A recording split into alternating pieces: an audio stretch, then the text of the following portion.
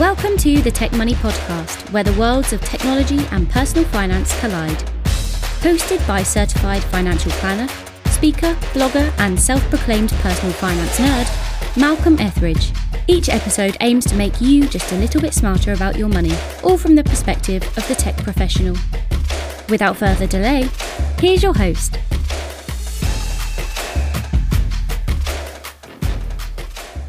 Hey there, listeners. Malcolm here. And on today's show, we're talking about entrepreneurship. More specifically, we're talking about the need as a business owner to be keenly aware of your key performance indicators at any given moment, as well as how to use those figures to tell a compelling story to investors, employees, and other stakeholders. In the world of startups, a lot of emphasis gets placed on cap tables and who owns what. Potential clients want to see a fully diluted picture of equity ownership among you as a founder, any co-founders or partners, early investors, key employees, etc., before they'll seriously consider handing over a check to invest themselves. That's because a healthy cap table illustrates not only your business's potential for growth in the future, it also communicates to your investors just how solid your judgment is as a CEO. But if that's the case, then why do so many founders choose to put on blinders when it comes to the financials and simply say to themselves that one day they'll grow big enough to afford a CFO, and that's the moment when they'll dig in and start to focus more on it?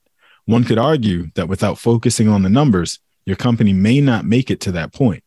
One could also argue that by ignoring important documents such as profit and loss statements and balance sheets, you may not even know what to look for in a potential CFO hire. And while I'm certainly passionate about the importance of building an appreciation for the numbers, regardless of whether you ever grow to love them or not, I am by no means the expert here. So I decided to call up someone who is.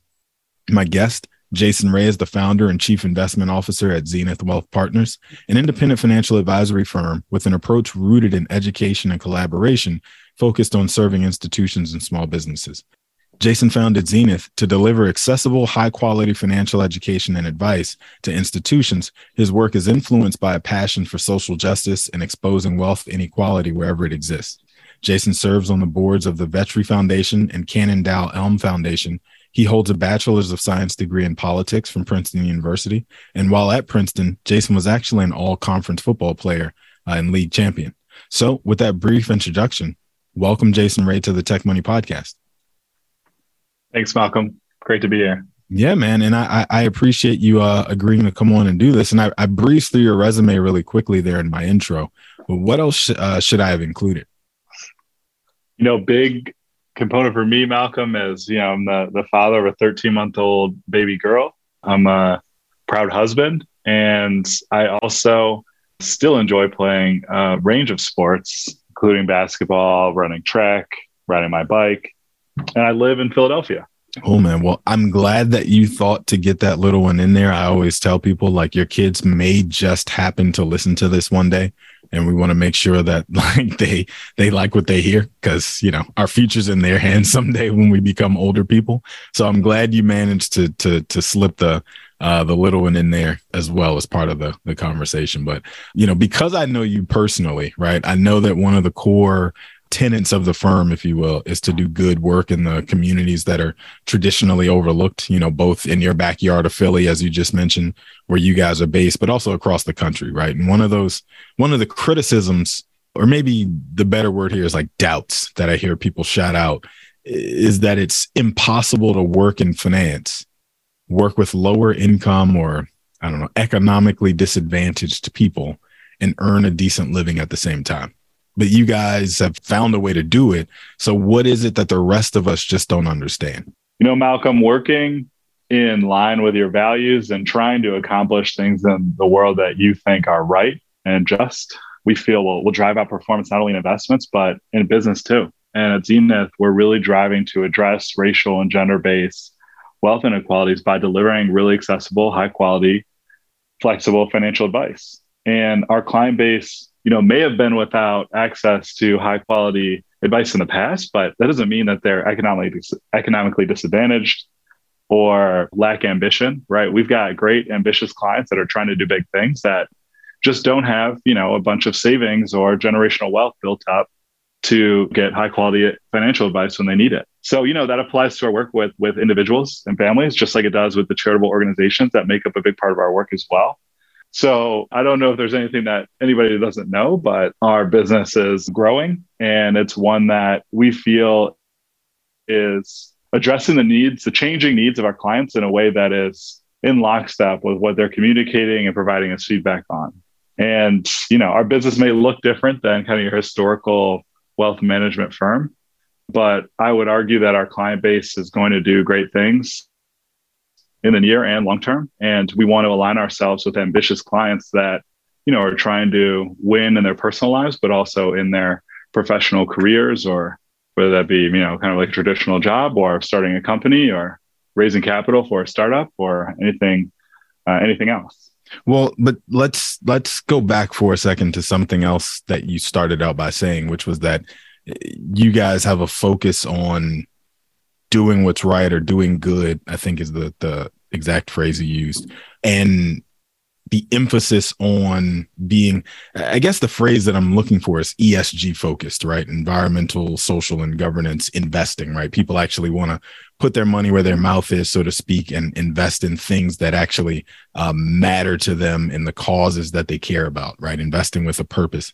And that's part of the conversation that I wanted to have with you, because I know that that's a really key focus for you guys. And it's not really just window dressing, where a lot of times I, as a professional in the personal finance space, attend conferences, have conversations with industry folks and read stuff, and, where ESG really seems to just be window dressing. And the argument that people will make is that it's because you have to sacrifice returns in order to do good. And I'd rather have the returns, even if that means I have to own sin stocks, right? Alcohol, tobacco, and firearms. Even if I have to own that stuff in my portfolio, I want the returns. But it sounds like you're making an argument that that's not necessarily a requirement in order to do well. Absolutely. I'm arguing that case, Malcolm. We believe through our own primary experience at Zenith, helping clients to develop mission-aligned portfolios that are backed with their values and seek out impacts that, matter to them and to their constituents if it's a charitable organization. And those portfolios have outperformed in a number of cases over a number of time periods, right? And then there's secondary evidence, right? Books like The XX Edge or other sources out there that really prove the fact that diversity drives optimal outcomes, particularly when management teams of companies or projects are diverse. So our investment thesis really lies in the fact that diverse management teams that are focused on solving big problems and creating a more equitable future will drive the best investment performance and alpha over the broader environment of investment opportunities and companies. So, okay. Well, I know that, as you sort of mentioned leading up to this, your focus is also partnering with community organizations who support the missions that we're talking about. They support the missions of your end clients in some cases, right? Why is that the work that's important? As far as you, I guess, I'm not asking you personally necessarily. If you want to throw that in there, you're welcome to it. But I'm asking more as far as the business is concerned, right? As far as the firm that you've built to this point and are continuing to grow. Why is it so important to align the mission of the firm with that work? Malcolm, it is really important that we build our firm around the values, and leading with our values is intentional, not just for our own activities, but also for how our clients engage and interact with us. And we feel a lot of our clients and feedback that they give us leading with our values is what draws them to our work, and wanting to align their foundations or endowments or their financial literacy work with their values is something that we can help them accomplish. We tend to, learn from our clients, whether it's an individual and family or a charitable organization, and their objectives and goals and questions kind of drive how we do things in the future. So I think it's important that we also work with clients that inspire us, and, their work is really rooted in things that we believe in, because, I think it makes the feedback loop that much more rich. I think it's important that our clients challenge us as well, and working with new types of individuals that have potentially different income streams or, We've done a lot more work with entrepreneurs recently and diving into things like financial modeling for their business, or helping them conceptualize, an equity raise or a fundraising round is a newer service on our platform. And it's something that we really find a lot of energy in, because one, we're helping minority owned businesses really think about how raising capital will change their company, and how not only to accurately display what that capital is going to look like in their business plan, but also give them an operating model moving forward, is a key element of the business planning process that we think will add value long-term to these companies. So we're not only working with the type of client we feel most energy about, but we're also providing a service that we're getting better at and we feel is vital for changing the scales in society that we're trying to adjust. Well, stay there for a second, because I initially started out by talking about you guys focus on, institutional investors and endowments and what have you. But you guys then decided, to your point, you needed to also wrap your arms around the small business community and start to educate folks there, right? From the very beginning stages to even the more mature business stage, I imagine, why is that then, right? I keep asking why, I feel like, but why is that? Like institutions, I understand, right? They have questions about their endowments and grants and donations they receive, and they need guidance around how to be good stewards of that capital and maybe how to align their mission with the investments themselves and that sort of thing. But why include the small business owner community in that mix and make it, make your lives more complicated? Yeah, I mean, look, we want some level of complication, right? I think that's how we learn to get better.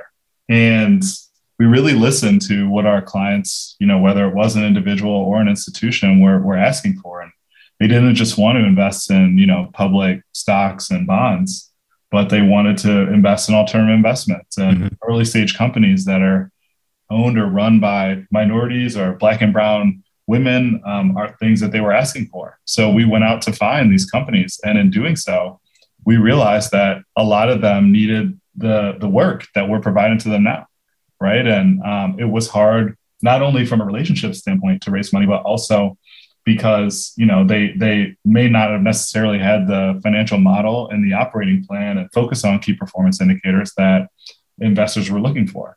But I think further, we found a lot of them just didn't have a lead partner to help them, understand their finances, their equity waterfall, their capitalization table post raising money.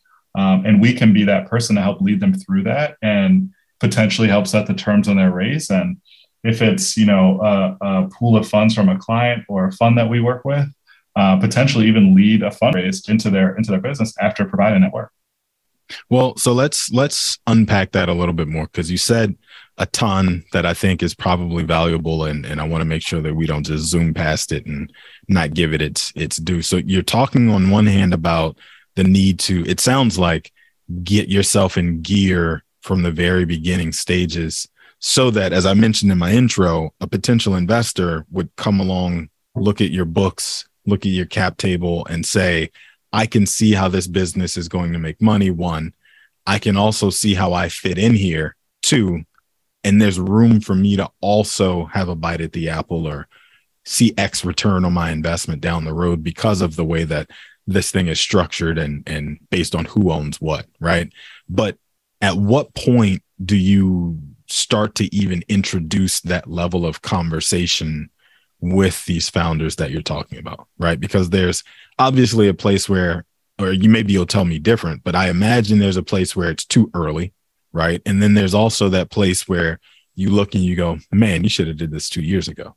So like, where is the place where you start to recommend to folks that like they really start to think of themselves and their business in such a way that they get organized, get formalized, start to build out the cap table that you're talking about, those sorts of things that make them look and feel like a grown-up business, for lack of a better way to say it? Yeah, I think that's a great question. I think there's probably two components to that. One is just asking questions and being curious on our behalf, right? But two is, sharing representative work from other things we've done with other companies and founders. Yeah. The questions, though, I think are asking about how much they're going to raise and why and what they're going to do with the funds, and really diving into the reason people say they want to raise money. I think just highlights if somebody's thought that far in advance or thought about it in a way that is relating to kind of the potential payout for them long term, or how many people they're going to be able to hire, or the change that they're trying to drive in society, like what the impact metrics will be based on, bringing on external partners. So, being curious is huge, right? Can you say a little more about that though? Because we're talking about impact investing.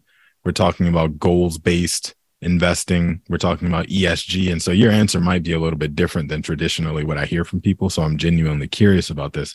When you ask that question to the founders that you're talking about, why do you even want to raise funds? What is the answer generally? I'm asking you to generalize here, but what answer do you typically get from these folks who are mission driven like you? It's a range of things, right? I think it's creating software. It's hiring more people on their team. Mm-hmm. It's expanding their product set or service offering. It's wanting to just have a partner that is more experienced in the space that gives them advice, not just a check, right? So it's a range of things. But to your point, I think when we deliberately ask about what impact are you trying to drive, or mm-hmm. what are your impact metrics, those things tend to be, right, we're trying to address this about food insecurity, or there's a reason the founder has created the business, right? We want to create safer products for ethnic hair, right? Like these are not necessarily quantifiable future visions from these founders, but we're asking them how they plan to address them and measure them. And I don't think there's a perfect answer, right? But socializing it with the founder at an early stage really, I think, uncovers the reason that they're doing the business. And I also think it illustrates how their future customers and partners and supporters will align and value themselves with the company. So, when we ask why people are raising money, the traditional answers come out, encouraging them to think about what type of impact they want to drive, right? If they're hiring a bunch of people, how are they going to promote staff diversity, right? And like make sure they have a diverse set of teammates or suppliers, making sure if they're manufacturing clothes, for example, making sure they're doing that in ethical fashion. All those things are questions that we'll ask and try to formalize the process of what delivering and driving on an impact really means. Hey there, listeners. It's Eric with an A, and I'm interrupting the show for just a moment to tell you about our newest offering, the Tech Money Guide to Restricted Stock Units. This guide was developed to teach those who are paid in RSUs to develop a plan for how and when to convert those shares into actual dollars, as well as how to incorporate them into your overall personal financial plan. You may have already heard episode 50 where Malcolm described the guide in detail, as well as his own philosophy and rules of thumb when it comes to managing this valuable form of equity compensation. If you haven't, no problem. We would still encourage you to head on over to tech-money.com and download a free copy of the guide today. There's also a link to it in the show notes of this episode. Again, that web address is tech-money.com, and you can download a free copy of the guide right there from the homepage. In keeping with the promise of this show, our hope is that the Tech Money Guide to Restricted Stock Units helps make you just a little smarter about your money. Now back to the show. Yeah, see, I just feel like we know different people. Like when I say, hey, so-and-so founder, why is it that you're raising a Series A or whatever? The answer inevitably will be some variation of the word growth, because that's how we're going to grow.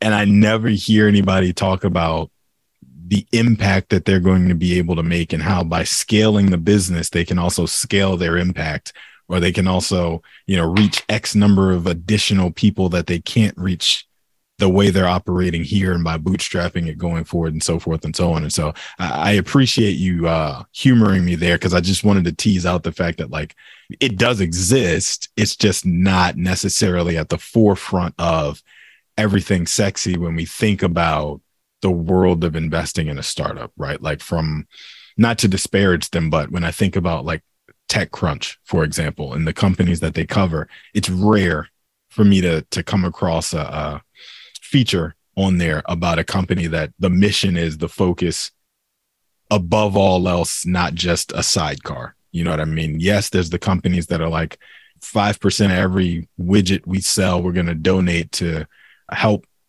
slow global warming or something. And it's kind of just a side show. It's not necessarily their main thing. So anyway, I just, I find it fascinating that like there's so many of those people out there who are building things because they want to help solve a problem on a broader scale and not just sell a product, get rich, buy an island, ride off into the sunset.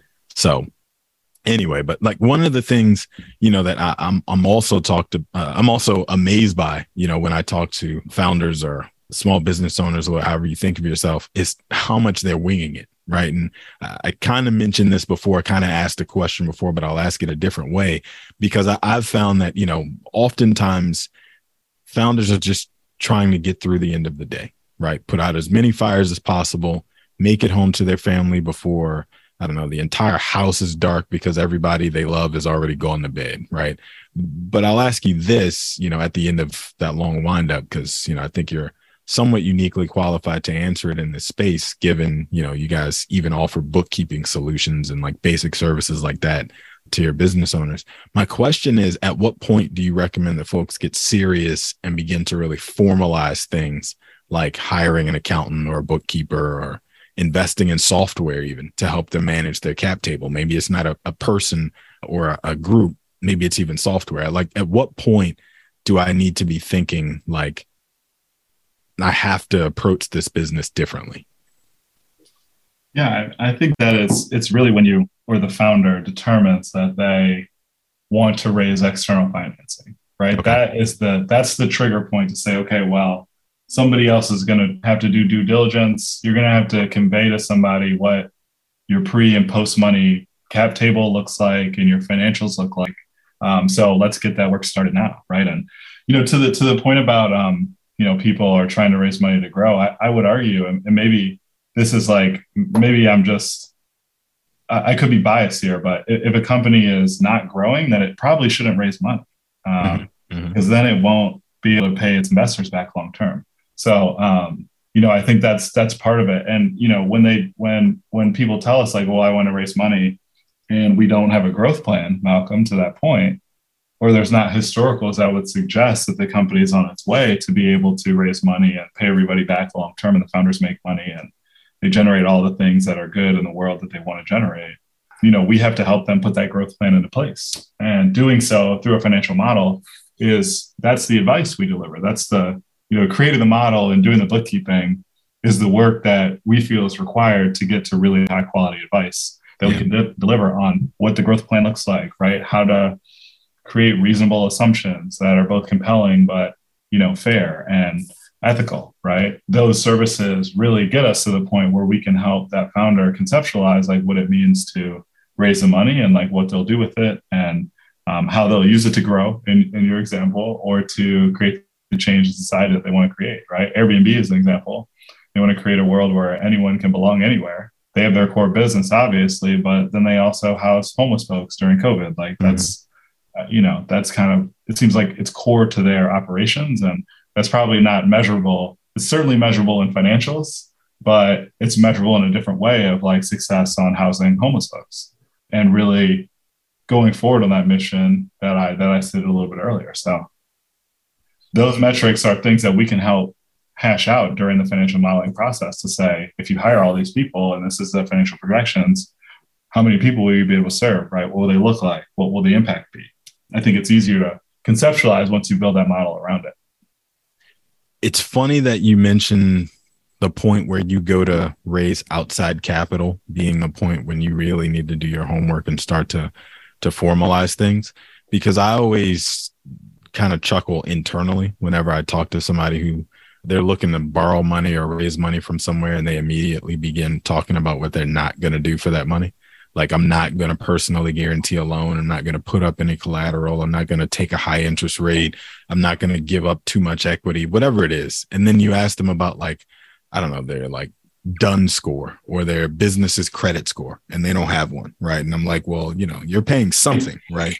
One way or another as an unproven entity, you're going to have to pay something. But like, again, asking you to paint with a broad brush here, but like you've been in these conversations far more than I have and rolled up your sleeves to really get people to a place. And I assume away from some of this pattern of thinking. Like, why do you think that is, that people come in with with that attitude? Is it not enough education out there about what's realistic or something else?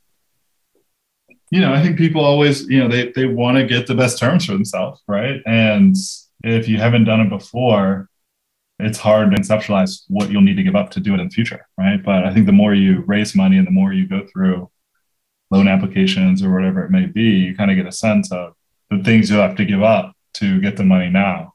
But if you haven't done it before, to the point about, I don't know if it's educational, I think it's just experiential, right? Okay.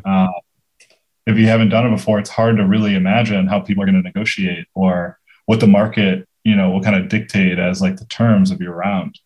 Because one, I think it changes, right? As the market environment changes. Think about how startups were raising money a year ago versus today. And two, I think the types of capital change, right? People investing in preferred securities versus convertible notes. Now people have safe notes. I think things also change from a term standpoint. And it's difficult to really pinpoint and build a, succinct framework around what people will need to give up. But I think, to your point, when people are at the super early stage and they don't really have any operating history, I think it's important to understand that you're probably going to have to give up a lot, right? Yeah. And that's a conversation where, I think we'll want to encourage and say, sure, we can model out what this will look like now, but it's not going to be that attractive. How can you maybe operate the business for a year and create some goals based on this model to hit? So in a year, you can raise money at better terms, potentially. So that's a conversation I think it's important to have. I think those are sobering sometimes for our founder, right? Sure. But it's on us to kind of give our best advice and not sugarcoat stuff. We've had some tough conversations on valuations too, right? As companies go to raise and they have specific terms in mind, sometimes that being realistic with optimistic founders, just like me, I understand the struggle there, but sometimes being, honest with founders about evaluation or how much money they may be able to raise is a tough, sobering conversation as well. But that's another reason we provide the services. We got to be real with people. We can't sugarcoat stuff and make them believe things that can be true that we don't believe can be true. But let's dig in a little bit more there, like before moving away from that point, because you've mentioned this idea of, you've mentioned financial modeling a few times and financial forecasting a few times. And I started off talking about cap tables and actually monitoring, cash flow statement and so forth and so on. But let's tease that out a little bit more. And can you say a little bit more about what goes into good financial modeling and forecasting, right? I imagine there's some level of, I need to know what my top line revenue is going to look like this year, next year, the year after. But what about those gears that you turn underneath the surface that are going to help drive top line revenue in one direction or another? Are those key performance indicators that are going to actually help move the needle in one direction or another? Like, what are you actually modeling out with folks that doesn't overwhelm them or go over their heads, this early on in the game? Sure. That's a great question. To the point about going too deep or over their head, keeping it simple is really important in this process. We try to project out the three financial statements: income statement, cash flow statement, and a balance sheet. Mm-hmm. And we use specific assumptions and toggles for the business to help project that out. Some of those toggles include, what are their revenue streams, right? How many units per stream will they sell? What's the pricing per unit? What's the monthly growth rate on that pricing? When are they going to have the first month in sales for that revenue stream, right? And then we look at, so that's the top line, right? What are the components of their income? And then we're looking at costs of goods sold and other expenses, right? What does it cost them to sell their product? And also, what are some of the ancillary operating expenses that go with operating the business, like marketing or legal and professional services, right? And then importantly, we look at the staffing model, right? And what personnel they want to hire in the future and when they'll hire them and what their salary could be. And those assumptions basically help drive the creation of those pro forma or future, projection, income statement, pro forma statement, and balance sheet, right? And if a client is thinking about raising money, we will also create a pro forma capitalization table to help them understand, okay, here's who owns what shares now. Here's what new shares you're proposing, or the convertible nature of the shares you're proposing based on the vehicle you're using, a SAFE or a preferred stock or a loan. And then we help them think about, well, if you do maybe $2 million at a SAFE or $4 million at a SAFE, how will that affect you in the future? And using those terms as assumptions and toggles helps us, keep the model intact, keep it simple with the entrepreneur founder, and give them something that's editable moving forward. I think that's the key value and differentiator for us is we help them make models that are editable and can be used in many different scenario planning and, with many different components of their business going in and out or changing. So as they operate their business over time, they have a model that they use for their goals and budgeting and, really operating the business. Can you define a SAFE for me in case I didn't graduate from a Y Combinator cohort? Yeah. So SAFE, it's a form of equity financing. So, this is an investor investing in the equity of your company. SAFE is a simple agreement for future equity. It's really just a promise that allows an investor to purchase a specific number of shares for an agreed upon price at some point in the future. It is probably the most founder-friendly type of equity financing in the market. So founders, I think, can really benefit from setting the right terms on a SAFE note. A year ago, when folks were raising money left and right and interest rates were low and there was a lot of money in the system, a lot of founders raised on SAFE notes. Today, I'm not seeing quite as many SAFE deals get done, right? We're seeing, more preferred stock or convertible notes, more, investor-friendly terms being set with, those types of structures. But it will probably swing back. And it was great for Y Combinator to create the SAFE because it doesn't really require like a huge legal effort for the company to raise money with a SAFE note, which is a huge benefit again to the founder versus other methods. But hopefully people continue to innovate on those financing structures, hopefully for the benefit of founders. As we look to advise and manage funds on behalf of clients to invest in early stage companies or impact investment opportunities, like we're trying to be innovative as well on the terms that we set with the entrepreneurs and the companies that allow them to, execute and really benefit from their financial modeling and long-term their wealth generation from the business. Yeah, what's funny is, I guess not funny, but ironic. You talk about the SAFE being sort of the deal formula of choice for folks while the getting is good and the market is hot and interest rates are low and everybody's feeling happy. And if you want to raise, you can raise, and there's funds that are, helping you get there. That's probably the moment when you don't necessarily need the cookie cutter rubber stamp deal terms that let you know that everybody is kind of getting the same thing. But then as we get to a market where we're in now, where things have become a lot more tight, a lot more heavily scrutinized, raises are a lot smaller than they probably, would have wanted to be or would have been 2 years ago, so forth and so on. This is kind of the time when you wish you did have some more templated deal terms rather than having to dig in and really now have to understand whether this is predatory or not, right? Whether the deal premium that you're having to take is the best you're going to get, and so forth and so on. And so it's kind of, the pendulum has swung in opposite directions of when we kind of need that formula and things to be standardized versus when there's room for a lot more fluctuation and creativity and so forth and so on from VC. So anyway, just, something random I'm thinking about as you're talking, because I'm reading more and more about how deal terms are getting to borderline predatory in some instances, right? And these, risk premiums that VCs are putting on it and thinking about it. But anyway, like I could take us down an entirely different rabbit hole with that one. But before we get ready to wrap, what would be your main message to folks who, recognize the importance of getting on top of their numbers, right? But the thought of it overwhelms them, right? They don't even know where to begin. What would you say to those folks? I would say outside advice always helps. I seek out objective advice in my own life, and it's been a benefit. We see for our clients, providing objective opinions on their business is useful, especially when thinking about, giving up control of the business potentially to outside investors in some capacities. So even if you're not doing financial modeling and really in-depth projections, at least getting outside opinions on your business and the fact that you are, thinking about going to market with a fundraise is paramount, right? Because people will ask questions and, give you feedback. And, if you need somebody to talk to about your business, we're here, reach out. But I think is a big takeaway is objective opinions and advice really make a difference. And they should always be sought after and are valuable, whether it's from your own clients, whether it's from supporters, whether it's from strategic partners. Please go out there and solicit that advice. And if anybody has some advice for anything I've said today, I'd love to talk with them as well. Fair enough.